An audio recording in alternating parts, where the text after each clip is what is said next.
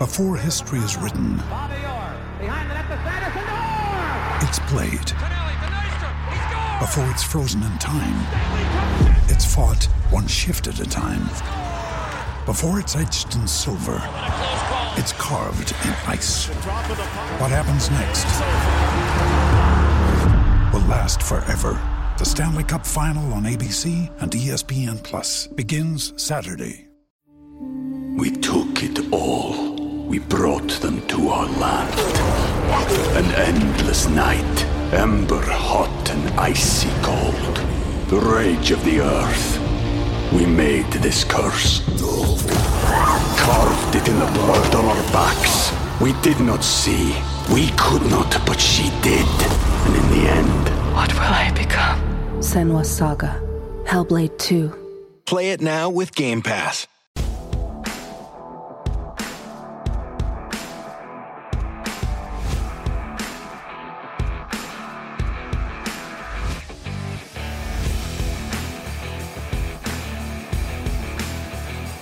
Hello everybody and welcome to the Ice-Burgh Recap, your home for Pittsburgh Penguins game recaps and analysis. Remember, you can find us on YouTube at Inside the Penguins or anywhere you get your podcasts from. St. Louis Blues 4, Pittsburgh Penguins 2. Second straight loss for the Pittsburgh Penguins on their short 2-game road trip. They come up empty-handed, 0 points out of a 4 possible, and they just did not look good against the St. Louis Blues. At the end of the day, the quick highlight could be Radim Zohorna looked good in his season debut. Evgeny Malkin had an interesting little 2.5 minutes with the referee in the last minute of the first period that ended up turning into a game-tying goal for the Penguins, and that was about it. I mean, when you look at this, the Penguins controlled a lot of the possession in this game. They outchanced the St. Louis Blues. They outshot the St. Louis Blues. But at the end of the day, those opportunities were great, and the Penguins dominated in quantity, but in quality, it was all St. Louis Blues. The Penguins played a lot of perimeter hockey in my eyes. Mike Sullivan disagreed post-game. I thought that they were playing too much on the perimeter. They did get a couple opportunities in front of Jordan Binnington, but here's the thing. Coming into this one, Jordan Binnington, the St. Louis Blues netminder, was 0-2-1 in his last 3 games against the Pittsburgh Penguins. These two teams don't face off much, Western Conference versus Eastern Conference, and Jordan Binnington's only been in the league for about 4 years, not to mention that one season that they didn't play at all. So 0-2-1 in his last 3 games. And there was a common thread in each of those games as to how the Pittsburgh Penguins got to Jordan Binnington. They got in his face. They played in the net front. They chipped pucks close to the whistle. They towed the line on physicality against the goaltender close to the whistle. They were in his face all the time. He loses his confidence and he loses his mind when that happens. That didn't happen last night. The Pittsburgh Penguins allowed Jordan Binnington to look composed in net, and when he is composed in net, he is a good goaltender, and he showed that last night, stopping 31 of 33 shots that he faced against the Pittsburgh Penguins. And that just tells me that the Penguins, they didn't do a good enough job getting in tight and working for rebounds, and they really didn't. And if you watch the game, that was one of the easiest things that you could tell is the Penguins were not working hard enough, something that Mike Sullivan was very displeased about in the game and post-game. The one thing you saw in the second period is after the Penguins went down 3-1, he took that timeout, and that is the most visually angry we've seen Mike Sullivan in a long time on the bench. He spent that entire timeout just absolutely yelling at every single one on the Penguins, and you could tell, even though you didn't hear what he was saying, you could tell exactly what the message was. We're getting opportunities there, but why is nobody getting back into the defensive zone? Why are we allowing way too many odd man rushes? It was 2-on-1s, 3-on-2s, 3-on-1s all day for the St. Louis Blues, and that is something that is going to drive a coach like Mike Sullivan up an absolute wall. But before we continue, let's get into our goal recap here as I bring it up for those watching on Inside the Penguins on YouTube. We have the graphic up now. Brandon Saad, the Pittsburgh area kid, the Pine Richland product, had a stellar game in this one. We'll be talking about him a lot in the next 5 to 10 minutes. Saad opens the scoring on a tap-in goal that was going absolutely every which way except for the way the Penguins needed it to go. Ryan Graves in the middle of it all, looking completely lost. Tristan Jarry overcommitting on a couple of different opportunities, and Brandon Saad puts home his first goal of the game. Robert Thomas and Jordan Kyrou both get the assist on that one. Like I mentioned, a little bit later in the first period, Evgeny Malkin scores his fourth. He stays hot on a breakaway opportunity right after he came out of the penalty box.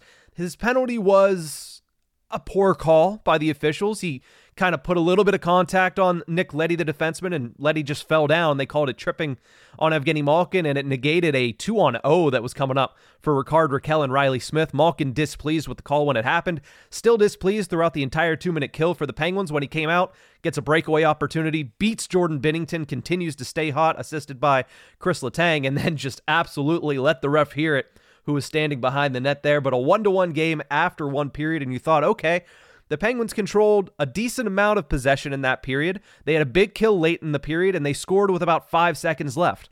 That's usually something in a recipe that leads to success throughout the remainder of the game, but just wasn't to be. As for the second straight game, the Penguins get absolutely torched in the second period of play. Jake Neighbors scores his first goal of the season, assisted by Kasperi Kapanen playing his first game against the Pittsburgh Penguins since being waived late last season. He absolutely danced Ryan Shea, who made his NHL debut in this one. Shea looked pretty good for the most part, but on that play, he looked every bit of an AHL defenseman, as he got walked by Kasperi Kapanen, who led it over to Jake Neighbors, who had a tap in for his first. Justin Falk also picks up an assist on that one. And then just about a minute and 20 seconds later, Colton Parayko sends a blast from the point, and that's one that Tristan Jarry is going to want to have back. Not all too much in front of him when it came to screens, and Parayko just blew it past Tristan Jarry in that one. They went up 3-1. Alexei Tropchenko and Oscar Sundqvist get the assist on that one. And for the second straight game, the Penguins trailed by multiple goals going into the third period. And in that third period, Brandon Saad opened the scoring for the St. Louis Blues, and he closed the scoring for the St. Louis Blues as well, getting a dagger, making it 4-1 on the Pittsburgh Penguins, assisted by Kasperi Kapanen and Robert Thomas. And once again, it was on one of those breaks. It was on the rush, something the Pittsburgh Penguins did not do a good job of defending in this one, something that Mike Sullivan was very, very unhappy with throughout the entirety of the evening. But that made it 4-1, and then there was a garbage time goal, but a goal that means a lot for the Pittsburgh Penguins. Radim Zohorna in his season debut for the Penguins, getting called up from Wilkes-Barre on Friday, scores the goal, gets his first of the season. Lars Eller picks up his second assist, and Drew O'Connor gets his first point on a secondary assist. And that wraps up the scoring recap for this one, 4-2 St. Louis Blues. It was nice to see the third line get a goal. It was nice to see the bottom six, or really just a depth player, score a goal, because the only defenseman that had scored to this point was Erik Karlsson, and he's far from a depth player on this team. So Radim Zohorna opening the scoring for the bottom six for the first time this season. It took 5 games for them to do it. It took a player that didn't make the opening day roster to come up from Wilkes-Barre to do it. But I thought that he played pretty well. And with that, let's move over to our 3 stars in this one. We took it all. We brought them to our land. An endless night, ember hot and icy cold. The rage of the earth. We made this curse. Carved it in the blood on our backs. We did not see. We could not, but she did. And in the end... What will I become? Senua's Saga. Hellblade 2. Play it now with Game Pass.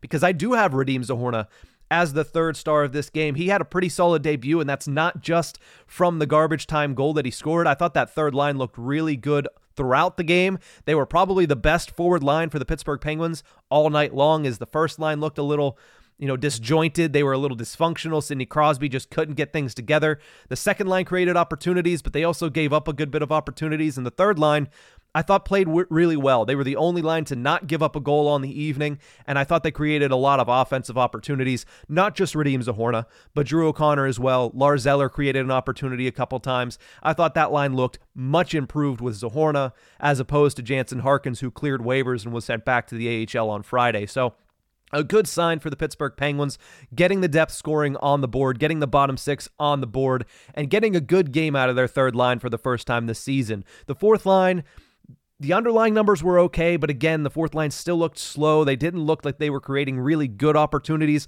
but they were firing it on the net, and that's a good thing. So I guess that's a positive move for the Pittsburgh Penguins in the bottom six, but overall, in a game where it didn't matter because the rest of the team didn't show up. I mean, Tristan Jarry had some stellar saves in this one, but at the end of the day, he couldn't make the save in the right moment, and we've seen that in the past from him. The defense did not look good. When Erik Karlsson and Chris Letang are out there as a pairing, it's just not gonna be good for the Pittsburgh Penguins unless they keep it in the offensive zone the entire time, which they didn't in this game, and that ended up directly leading to Brandon Saad's put-away goal in the third period. So I will say Radim Zohorna was the bright spot. He's the only Penguin to get a star in this one, but I have him as the third star of the game. Second star of the game, the NHL's a business. These players all know it, but there's still a little something extra when a team discards you and then you play them for the first time. Kasperi Kapanen's my number 2 star of the night for the St. Louis Blues. He had 2 assists in this one, the second straight game that a former Pittsburgh Penguin had 2 assists against the Penguins. Kasperi Kapanen not only getting assists, but getting primary assists where he is the setup man. It wasn't a cheap assist. He got 2 genuine assists for the St. Louis Blues. I thought he had a pretty good game. He created a couple opportunities, and obviously he capitalized on those opportunities, getting a tap-in goal for Jake Neighbors and setting up Brandon Saad on the go-away goal in the third period. Speaking of Brandon Saad, he's my number 1 star of this game. Pittsburgh area kid, Pine Richland kid. He could have scored way more than 2 goals, but he only scored 2 goals. Could have had 3 or 4 in this one. He seemed to be all around the puck, had 6 of the 22 shots on goal for the St. Louis Blues, and he looked really good in this one, scoring his first and second goals of the season. So Radim Zohorna 3, Kasperi Kapanen 2, and Brandon Saad number 1. Those are your 3 stars. Before we go, do have some final thoughts here, and it's on the third line again.